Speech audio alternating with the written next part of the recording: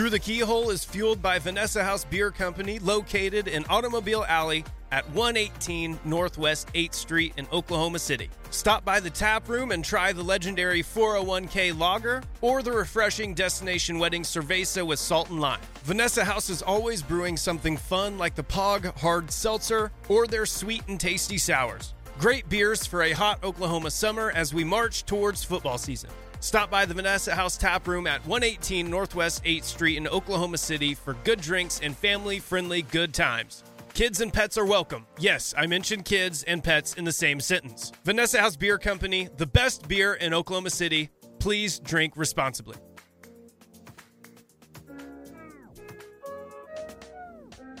It's caught. Hollywood! Lights! Camera! Action! Hollywood Brown! CD Lamb still running! Into corner! CD! For the TD! People don't know what it is to be champions. Oklahoma invented it. Welcome to Through the Keyhole, an Oklahoma football podcast. I am one of your hosts, Peyton Guthrie, and you're joined on the big podcast, the one that everyone gets to listen to, by Matt, Brady, and Alan. If you could see it, we have a cool little quad. The quad is up so we can see everyone's faces and everything. It's fantastic. But before we jump into everything, I want to say our college pick'em that was on our Patreon. So patreon.com/throughthekeyhole. You can join. We do pick'ems. We do all kinds of things. But the winners for that is Indian Hill Hammers.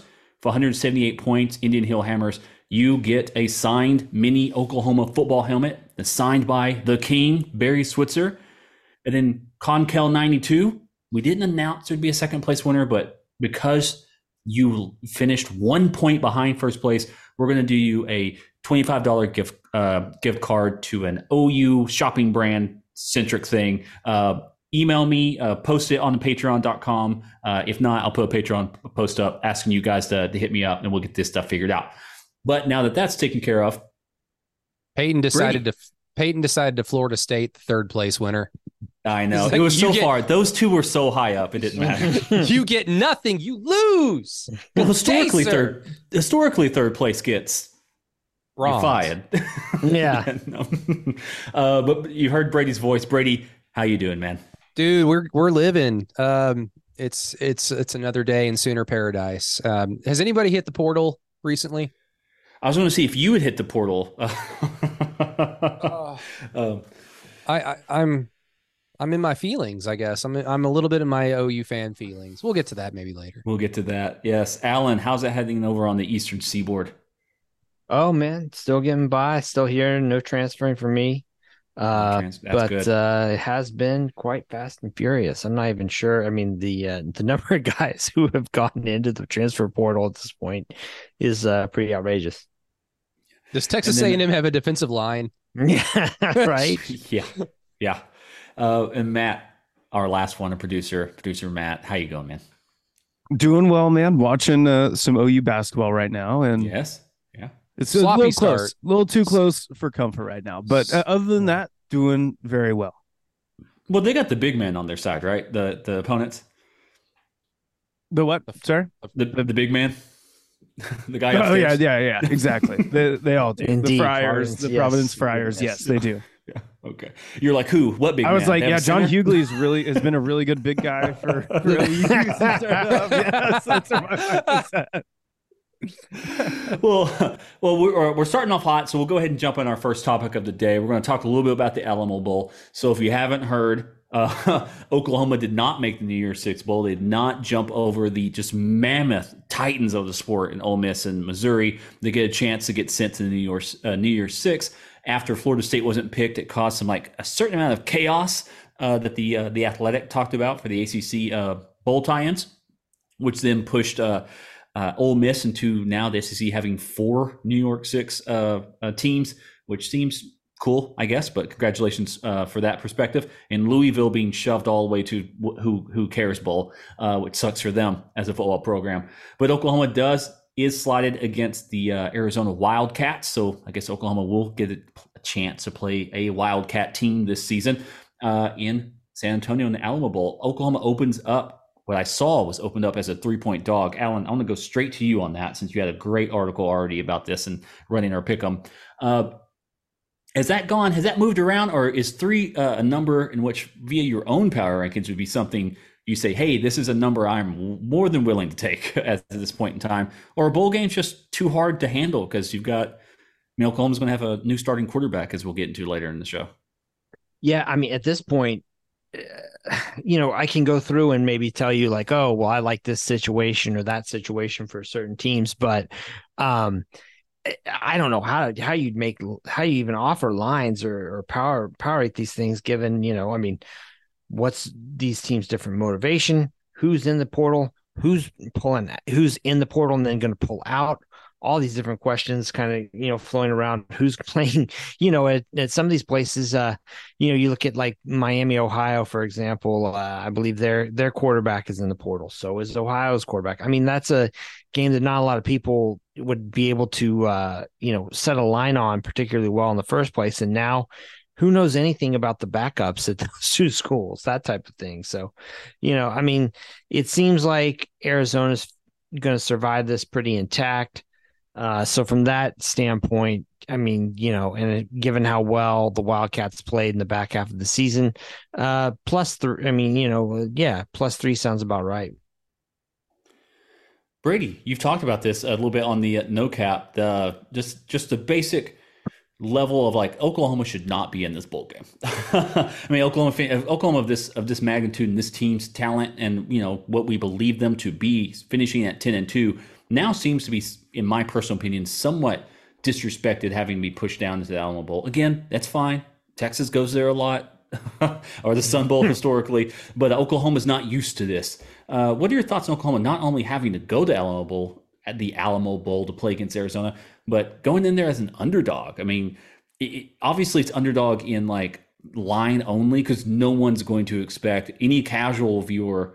Oklahoma could lose half their team and people, the casual viewers will expect Oklahoma to be favored in this game and potentially may, leave narratively and publicly of egg on their face if, they're not motivated or something like that against this Arizona team. Yeah, I mean, look, Arizona is a good football team. They've proven that this season by, winning 9 games in arguably the best performing conference this season, maybe not necessarily the best talent wise, from top to bottom conference. That's always going to be the SEC. But in terms of the teams that actually put the work on the field, the Pac-12 was up there and Arizona won 9 games and they were a play or two from winning 10, if they had beat USC. So they are a good team, like in a vacuum, like make no mistake about that. And everybody kind of has said that on every OU podcast at this point, still like, this is a good football team. You could very well lose with or without like motivation. Like it goes beyond that. My whole concern is just with the bowl or just OU's placement in it has just been, OU performed better than being like their performance as a team, winning 10 games, beating Texas. Their 2 losses were not necessarily indicative of what they are, what they're capable of.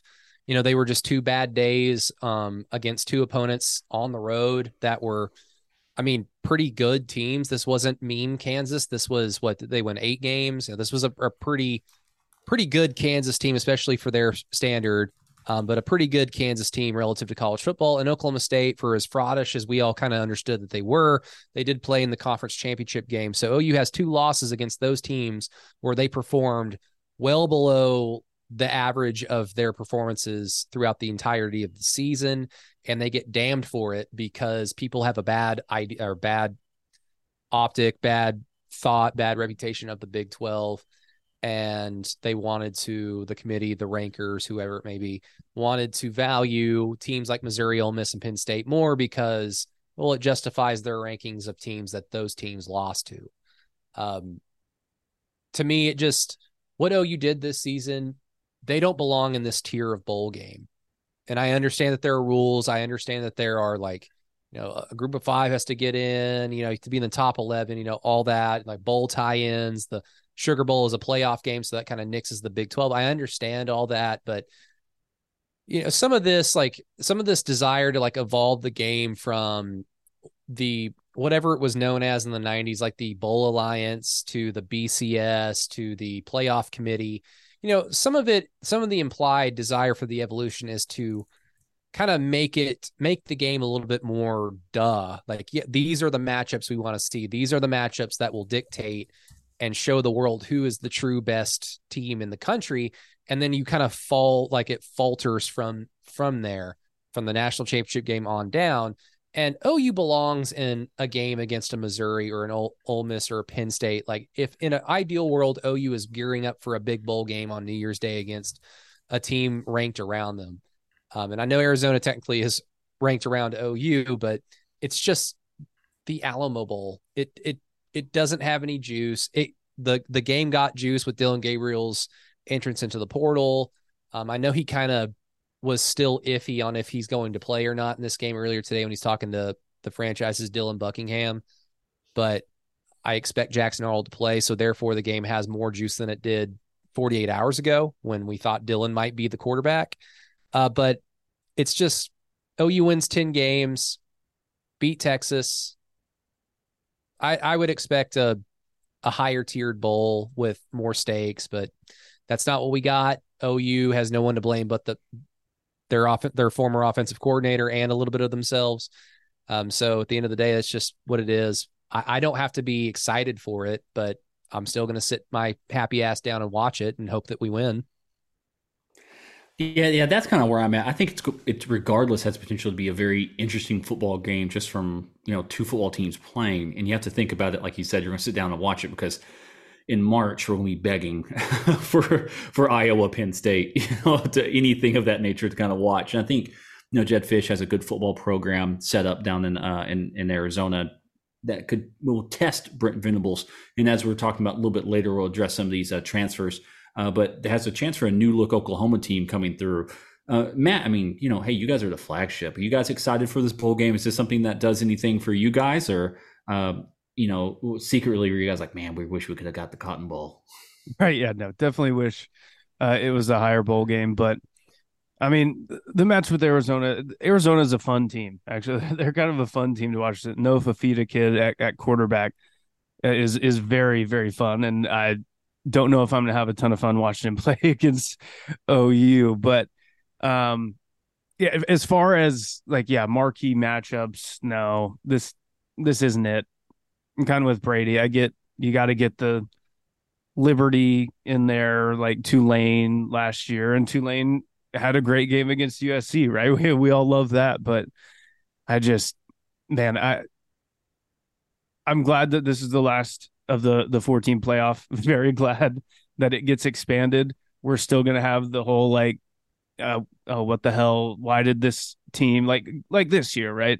It's like what separates Missouri, Ole Miss, Penn State, and OU. That could have been very detrimental and very toxic, if that is one word that comes to mind as far as that. So that's going to just stretch the boundaries even more for what this 14 playoff. I know we're all pissed off that Florida State didn't get in. Whispers. I'm actually not. I actually really like these two matchups a lot, to be honest. But, on the basis of it, a Power 5 conference title winning team who's undefeated doesn't get in. That is a little odd. But beside the fact, the Oklahoma and Arizona, it's going to be fine. But it's just it feels a lot like – it doesn't really feel a lot like the Oregon game a couple of years ago, right? It's obviously the same bowl game, but, you have Caleb Williams and – that whole thing's in flux, and then it's like, oh, well, Caleb Williams is going to play in the bowl game, so everyone's like, okay, well, maybe he will stay. Maybe he'll stick it out with Oklahoma. And, I mean, I just remember that Oregon team had a ton of opt-outs. I felt like OU had some opt-outs, and if I'm remembering correctly, I'm probably not, but it's going to I feel like it has potential on the flip side, if that makes sense. Like OU being the Oregon in this sense, where there's, opt-outs like Dylan Gabriel, they're starting a freshman quarterback, like all this stuff. And then Arizona's kind of got, they've got a young, fun team. A lot of those guys are young too, for the Wildcats. So it feels like they can use that as like a springboard of like, okay, what can we do now? Like in the Big 12 next year, like all that stuff. It's going to be interesting for me, but I'm not sure. I'm not speaking for any fan. I can't if the fans out there aren't juiced up about Arizona, then I really don't blame you. I don't even really know how to say this, and I know Arizona fans are listening to this podcast, but I don't want to just shit on Arizona. Like I have nothing against them. And I guess that can kind of be insulting because I just like most of the Big 12 when we're in the SEC, I just won't think about them that much. It's like I don't miss any of these games. But I mean, OSU's playing Texas A&M in the Texas Bowl. I guess technically the Alamo Bowl is a higher tiered bowl than the Texas Bowl, but I would be more excited for a Texas A&M bowl matchup than Arizona, knowing full well that Arizona, much better team. Maybe Arizona fans probably feel the same way. They probably don't, because there's just not a lot of success with that program. But maybe Arizona deserves a better bowl game. But I'm sure they're excited about the matchup of playing Oklahoma, and that's where we are. Is if OU was playing USC, even without Lincoln Riley, if you just remove Lincoln Riley, if they're just playing a bad USC team in the Alamo Bowl, that's exciting. Playing a bad Oregon team in the Alamo Bowl, that's exciting. Just Arizona just isn't that type of school. Arizona basketball fans, if you played Oklahoma, you're probably not jazzed about that matchup because Oklahoma's not a basketball school, right? So that's the best way I can say it. I don't mean to be rude, and I don't mean to shit on what Arizona did. It's just I'd rather play other teams in an otherwise meaningless bowl game. It's just not the culmination I thought this team deserved, even though they could very well get their ass kicked for all we know. The Spirit Shop has been Norman's source for wine, beer, and spirits since 1976. We feature the biggest selection and best prices in town. Thousands of different wines, beers, spirits, and more. Live in Norman, we deliver all over town, every day, usually in under an hour. Let us bring the party to you. Go to our website and order online at www.thespiritshop.org or give us a call at 405-321-3100. That's 405-321-3100. In from out of town for the game? Come see us at the corner of Main and Berry, just 2 miles east of I-35. Take the Main Street exit and browse thousands of fine wines and hard-to-find bourbon in store. Yeah, I mean, I see what you're saying. It's almost like you're clamoring for the maybe clamoring is the wrong word, but it's the idea of like this TV matchup, like you said, Texas A&M versus University of Oklahoma. You know, seems to have like a stronger weight to it potentially at that point in time. You know what Matt was talking about, the Florida State stuff being knocked out and not kept in there. You know, even like next year, 12. You know, it's 12-team playoff. Oklahoma potentially would not be in the playoff if it were 12 teams this year, due to them having to take the top 6 rated conference champions and then 6 at large at that point in time. I would assume so, but if you were to run it down the list of how they kept where, you know, OU would be out on that, and that would cause me much heartburn at that point in time if something like this, because right now it's just meaningless at this point in time. But who it's not meaningless for, we're going to do a slight little side topic, is the state of Florida politicians and wanting to talk about doing legal lawsuits and try to get Congress involved in this stuff. Alan, you're the smart one of the group. Is this just like complete saber rattling that has nothing to do with anything, or at most the only thing that's going to come out is like they do a report that says, yeah, we decided not to pick him because the QB was injured? So Florida politicians are threatening litigation over the lack of transparency. I don't even understand what the threat is here. Yeah, I don't know either, but I'm guessing that's what it is. They're just wanting to have some sort of like actual document that says this is why you didn't pick them. And inside the rules of the committee, it says they can take into account composition of football team. You know, if there are injuries or key indicators from that point in time. It just seems very, very strange to me. I mean, it doesn't seem strange to me at all that football fans are upset. It seems weird to me that people who are supposed to be paying attention to much larger problems in the nation are at least putting some energy whatsoever into Florida State's bowl game futures. Right. I mean, but this is like an easy win for them politically, right? Like, yeah. Football fans, particularly Florida State fans, you see something like this, they're like, yeah, that guy's on our side, you know, mm-hmm. Fuck the, you know, whatever it is that they're, you know, voting on, border security and, Israel, Palestine and all that. But man, they really are worried about making sure that Florida State doesn't get shafted again. Yeah, you really got to think about it. If you look at these playoff teams, these are all very, very heavily Democratic states. No, I mean, yeah, the SEC, they kind of rule that roost. And then let's say most of them didn't go all the way the direction some of us would like them to go. But moving on to another topic, Oklahoma has transfers. They're hitting the portal. Brady himself had a special edition Tuesday post about the portal and who's all leaving. This is headlined by Dillon Gabriel, a quarterback who, kind of steadied the ship over this 2-year bridge as OU gets into the SEC, leaving the Big 12 and surviving the red wedding of the program by Lincoln Riley in the midnight, escape. But now he seems to be at least entertaining options for a new college home, if not the NFL draft. Brady, you have an entire post about it, which can be found on patreon.com/throughthekeyhole.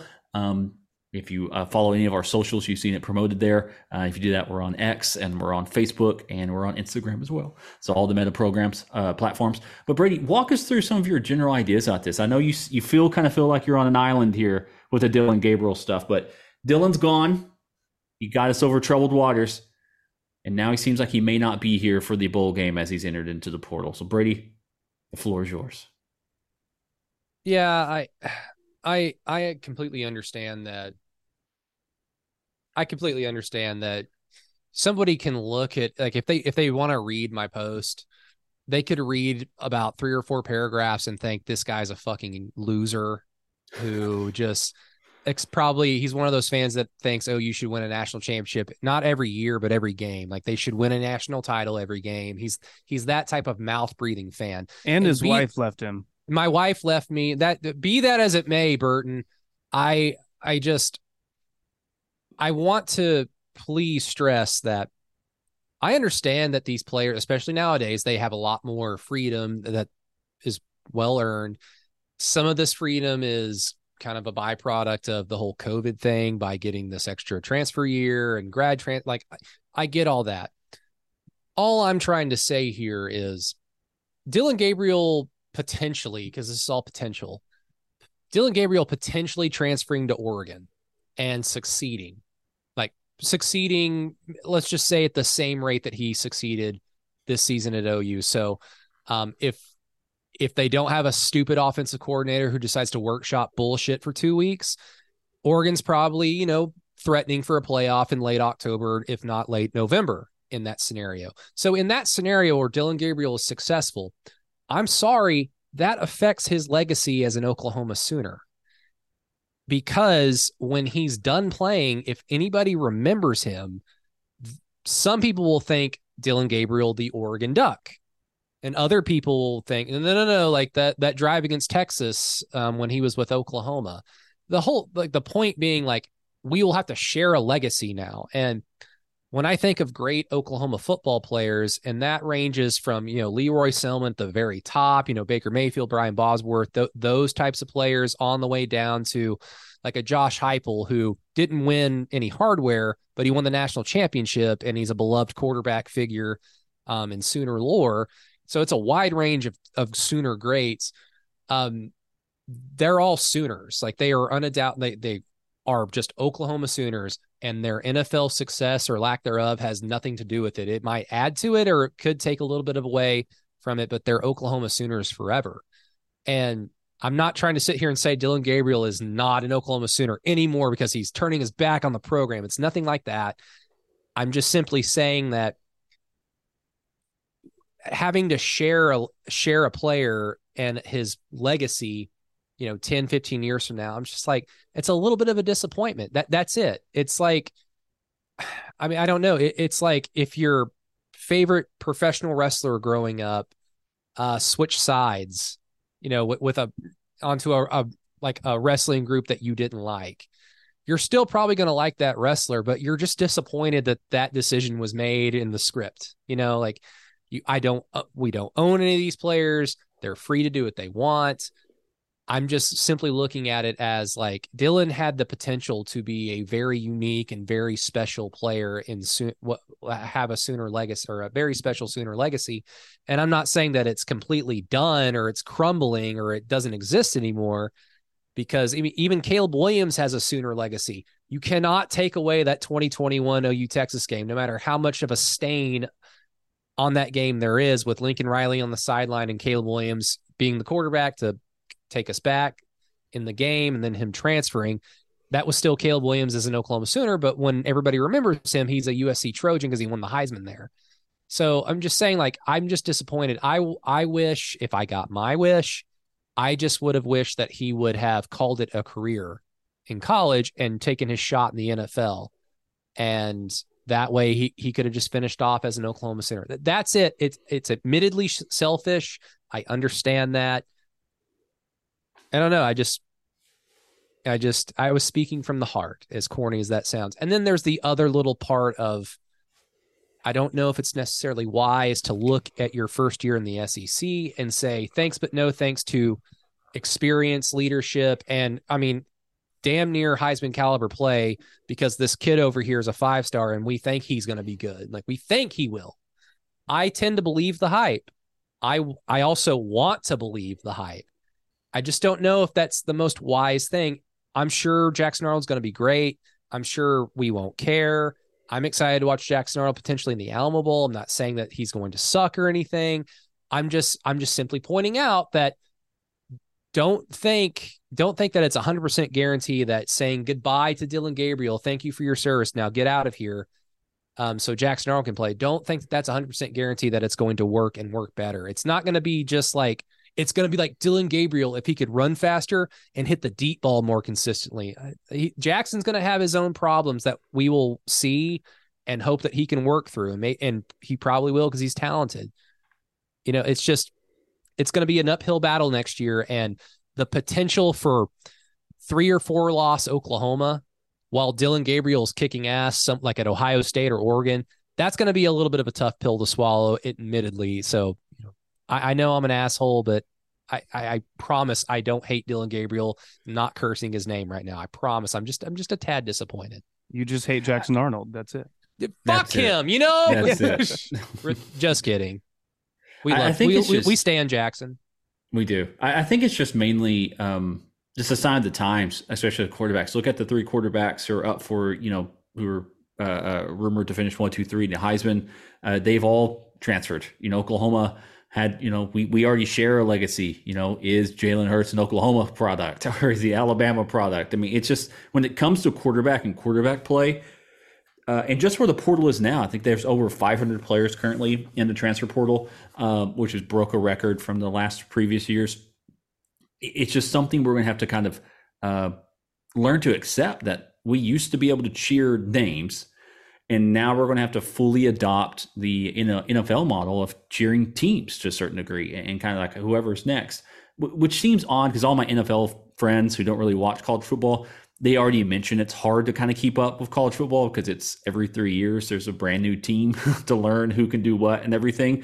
But we're not used to it being year to year. Now, college basketball, it's a year-to-year team to a certain degree, and it has been for a while, especially for the big-time programs where they're getting the one-and-dones, Duke or something like that. Maybe, I don't know, a little scrappy team, learning how to navigate that system. But, us as OU fans, us as college football fans in general, have to just kind of get used to that and kind of get used to that movement. But other news on top of that is, everyone is, it seems to me the full grace period for Oklahoma and Brent Venables is over at this point in time. The guys who are leaving, Jackson Arnold obviously headlines this transfer portal departure for Oklahoma.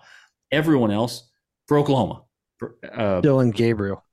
Who did Not Jackson Arnold. Jackson Arnold. Good Lord. No, sorry. Breaking news. Breaking news. Dylan Gabriel, and it's the number 1 quarterback, in my opinion, on the transfer portal, shopping list if you're Oregon, Ohio State, or something of that nature.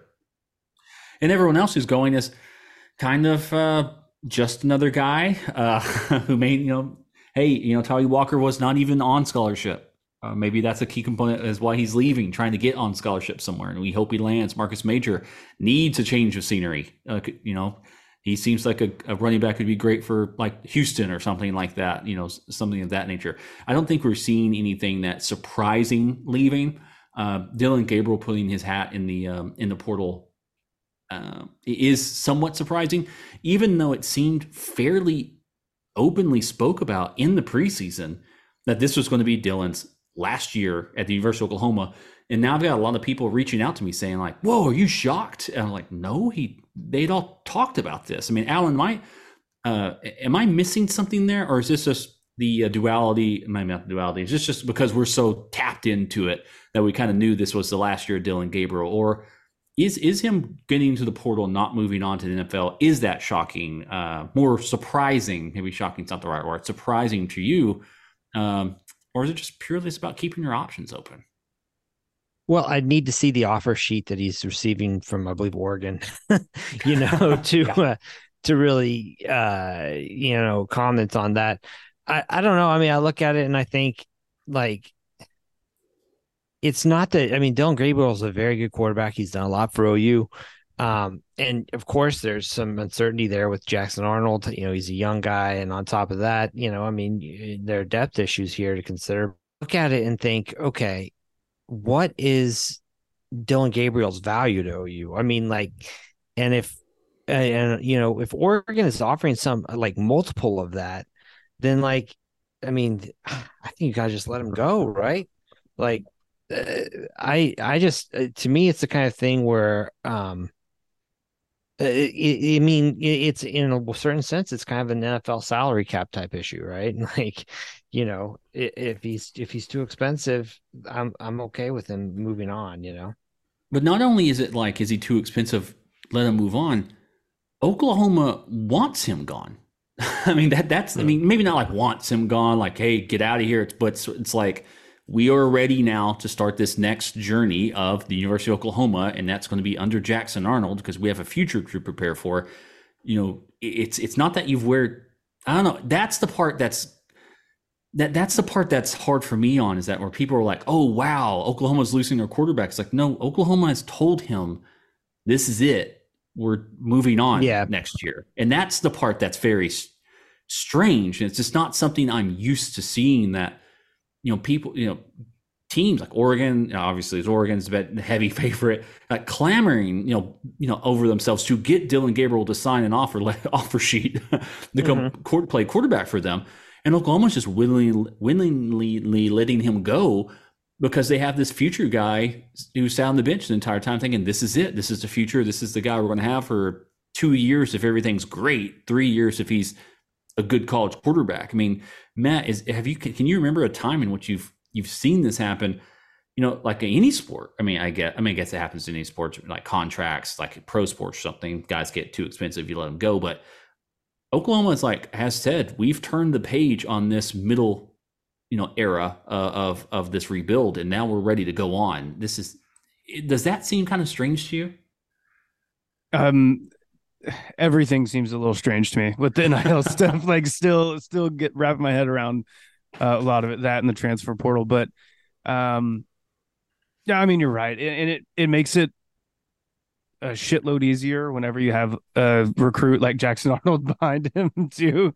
Because I mean, make no mistake, if they didn't have Jackson Arnold in the boat, Dylan Gabriel's not going anywhere. They're probably like begging him, hey, no, here's all this money to come back, and hey, you can set all these records, keep climbing up the all-time passing leaders list and everything.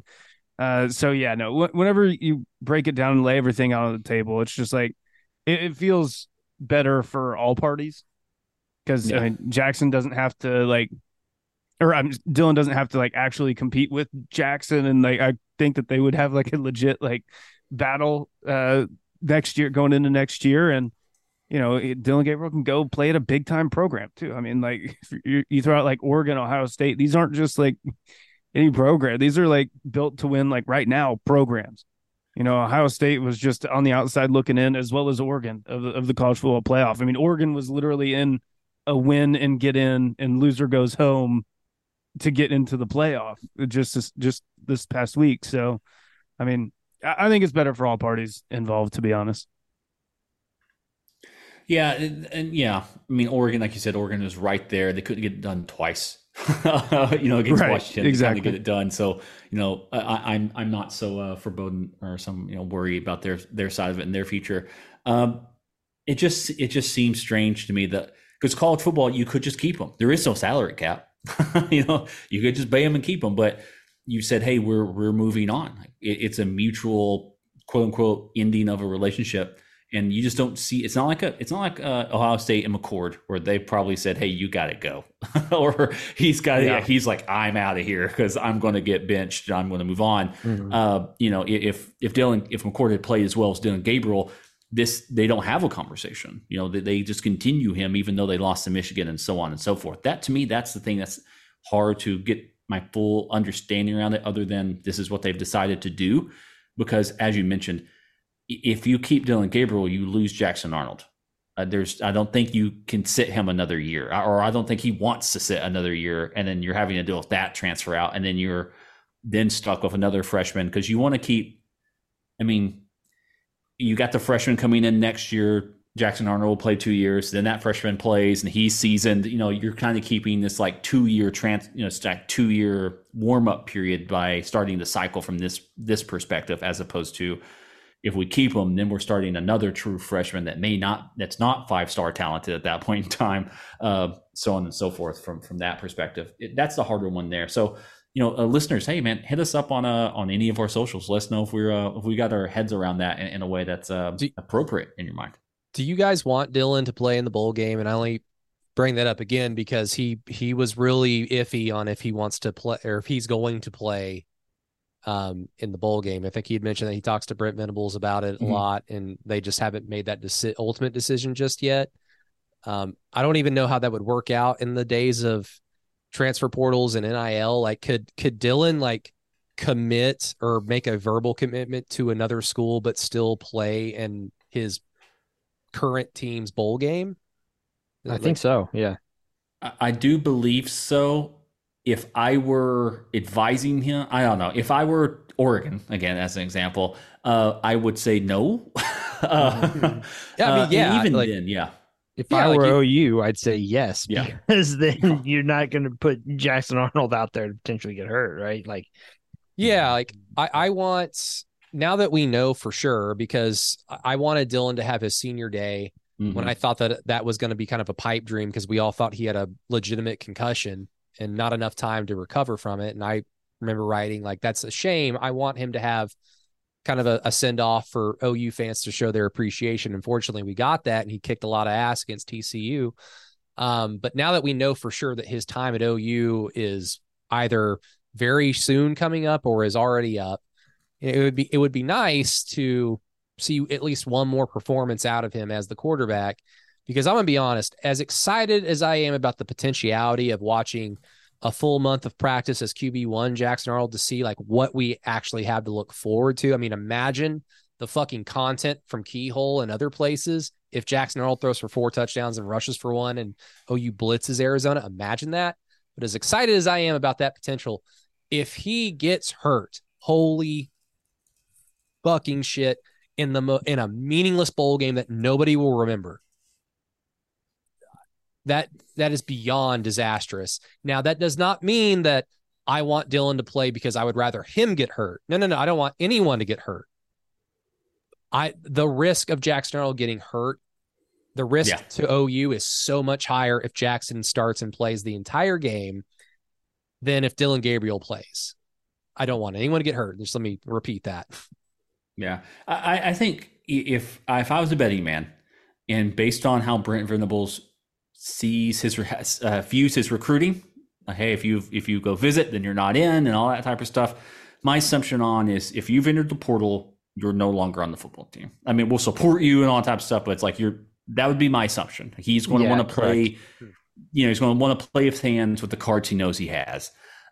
Me personally, as a fan, let's say if this were the Cotton Bowl and Oklahoma got Ohio State versus Oklahoma in the Cotton Bowl, I would damn sure want Dylan Gabriel in that game because it's a big time helmet school. It's, you're battling for recruits. You want to show you can beat these teams, and they struggle to beat you, and you can beat them, so on and so forth.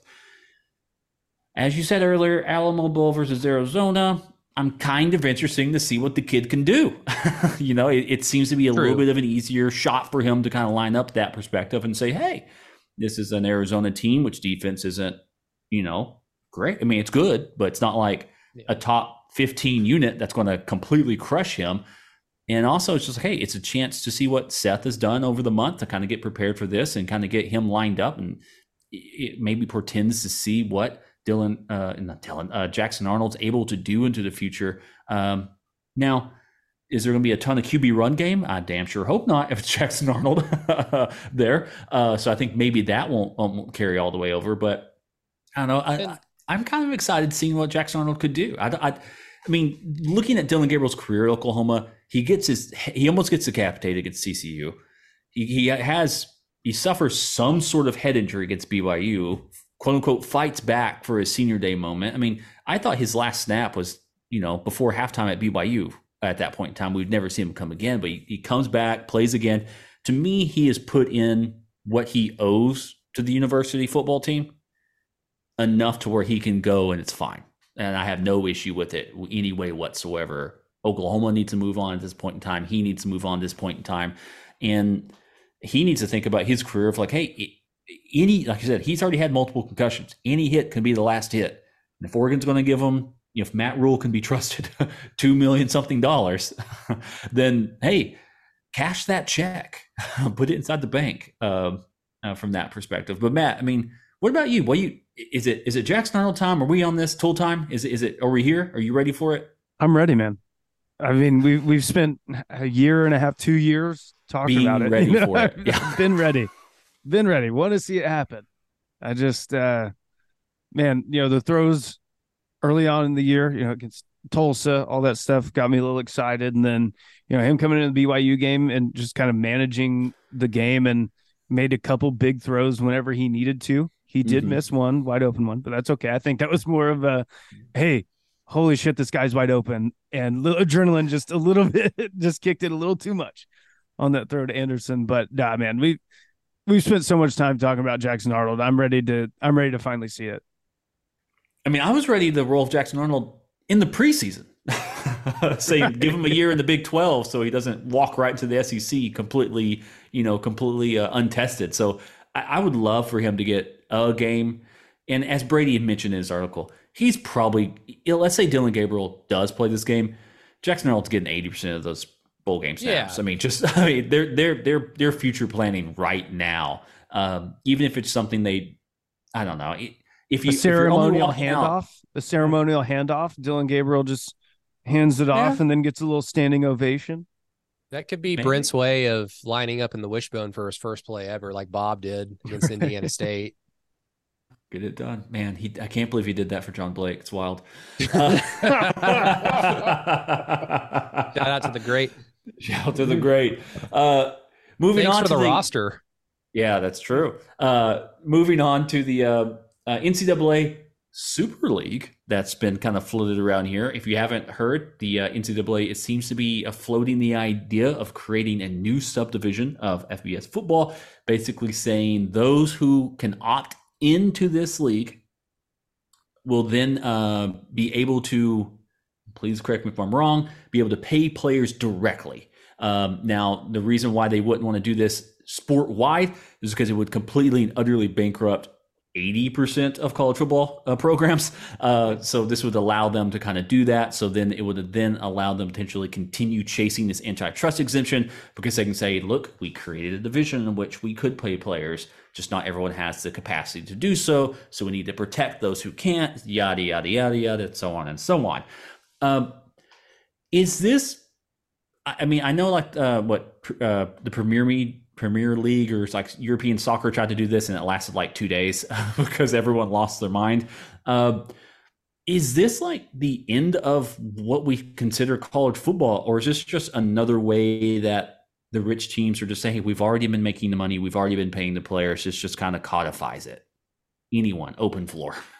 I mean, I don't know. It just feels like this kind of thing is inevitable the way it's going, and with public pressure and, also, regulatory and legal pressure coming down on the NCAA in general and these schools. I mean, I don't know if it's the end of college football, but I mean, it just feels like kind of an inevitability, and there'll have to be some kind of structure in place for when that happens, for when there's this kind of, reckoning in terms of how the athletes are compensated. And, this, I don't know if it will look exactly like this, but it feels like kind of a, a starting point, I think. Yeah, I think the harder part is like if you look at it from, I think this may be a way of like saving, at least saving the structure of the NCAA. Of course, this new subdivision, if created, would want the NCAA to be there because it offers them some legal protection, some like a shield, which everyone can throw, eggs and rotten tomatoes against. But let's say you were to go to Oklahoma State, for example. They're getting their TV deal of $35 million a year. And now they're being saddled with having to pay the players because they've been like auto opted into this upper league. That like causes, I don't know their bankroll, but every single college football program says we actually lose money every year. It's funny math how that works out. But there's a chance it like could potentially like bankrupt some of this stuff. And we're looking at then implementing salary caps to kind of keep the fairness of everything kind of across the board. Then maybe you're looking at, player movement is relegated down to where you can say, hey, only certain types of players, or you have to be certain service years before you're able to get max contracts. I mean, all that type of stuff. I mean, it gets very, very professional very, very quickly. But this is what, all your big national media people were clamoring for. And now it seems to be like oh no, what Pandora's box did we open here when it comes to this? But having the idea of having them like paid directly and things like that, then it becomes, well, what happens to the transfer portal at that point in time? What if a paid associate transfers to another institution from that perspective? Are they, selling the contracts? Like, are they doing transfers from that perspective? Like, your soccer leagues and stuff like that. Then it gets kind of interesting from that perspective. Could relegation be the thing at that point in time? Because you have certain people not being able to spend a certain amount of money from that perspective. Brady, have you given any thought to this whatsoever? I mean, the sport seems to be very much so trying to coalesce to a two-power league very, very quickly. If the SEC and the Big Ten gobbling up everybody, and the ACC being the last holdover because the ACC is the last holdover because ESPN's able to squeeze a lot of money out of that very cheap deal for them. But I mean, do you think this is just another breadcrumb to the inevitable? I mean, I think so. And I could be talking completely out of my ass, but again, let me sound like an asshole again.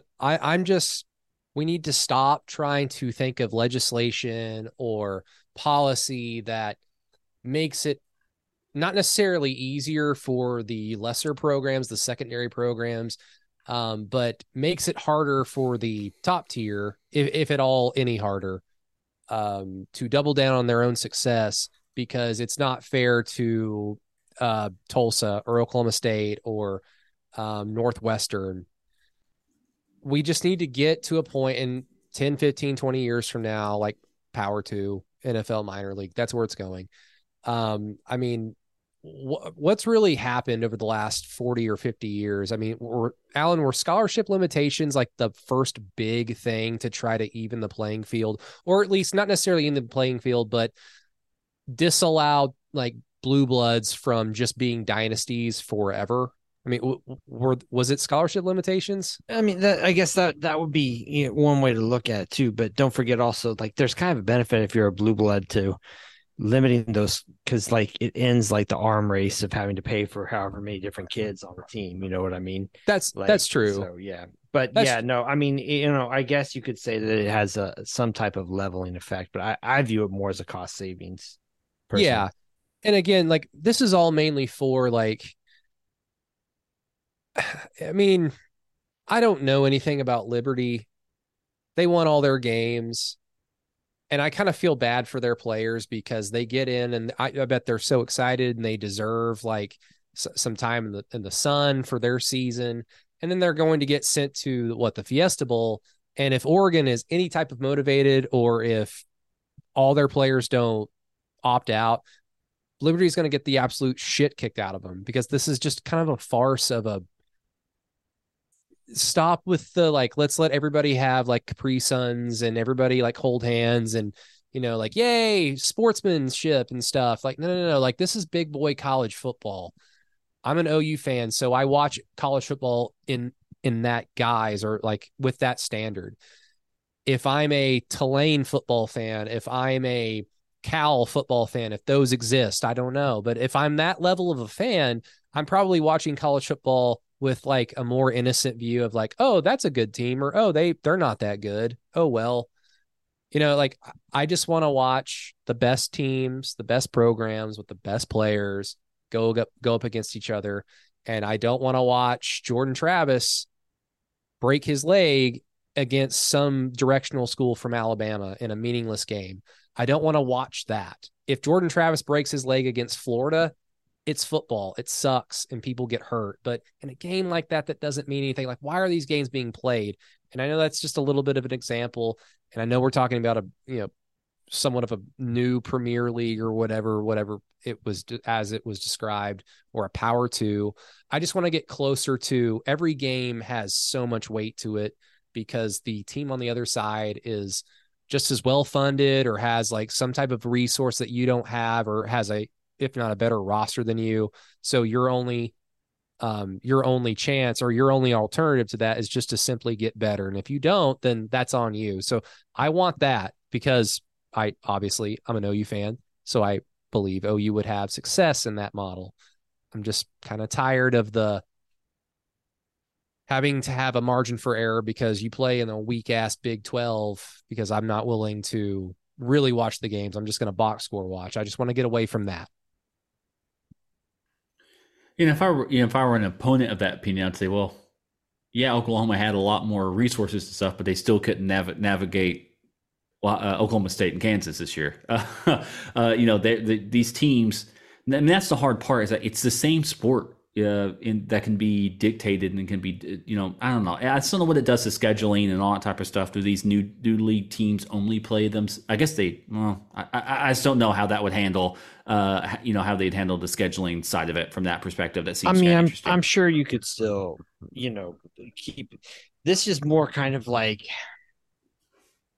I don't know if it necessarily would mandate some type of breakaway so much as just saying, like, admitting like these schools are different.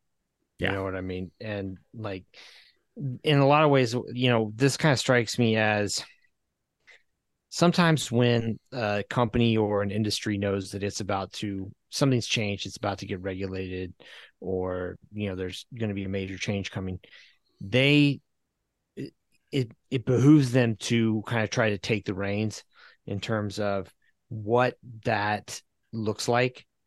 What that new future looks like. It's a kind of way of like saying, like, we're recognizing what's coming and we're accommodating that future. And, at the same time, it gives you a hand in guiding it, as opposed to having, politician, for example, write the rules for you, or, a regulatory agency.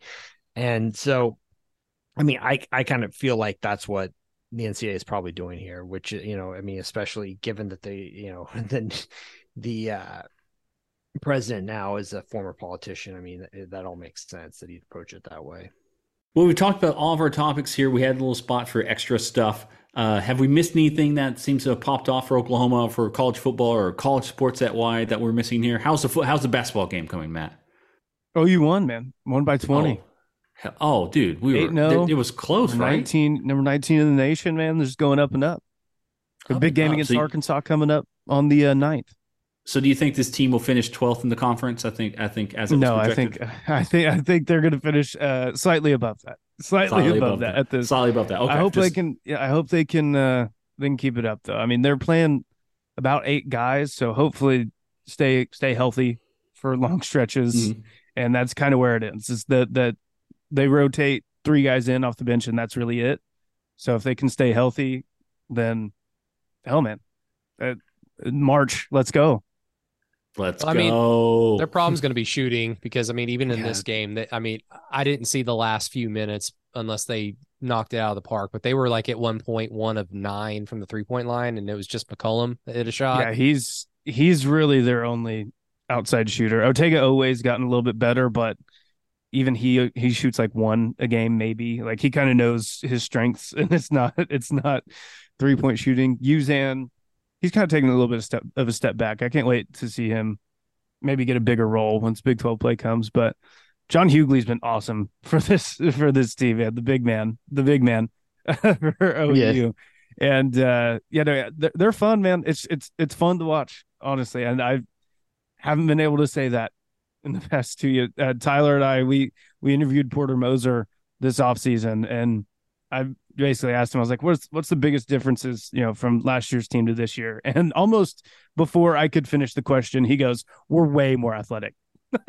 He was just, we're in a different stratosphere athletically. And you guys know who we're talking about and who everyone's talking about. They were brothers, and they're not going to be playing for this team anymore. And it's very fun to watch. Yeah. So here's a quick. Okay, so I'm looking at the 2024 KenPom ratings, right?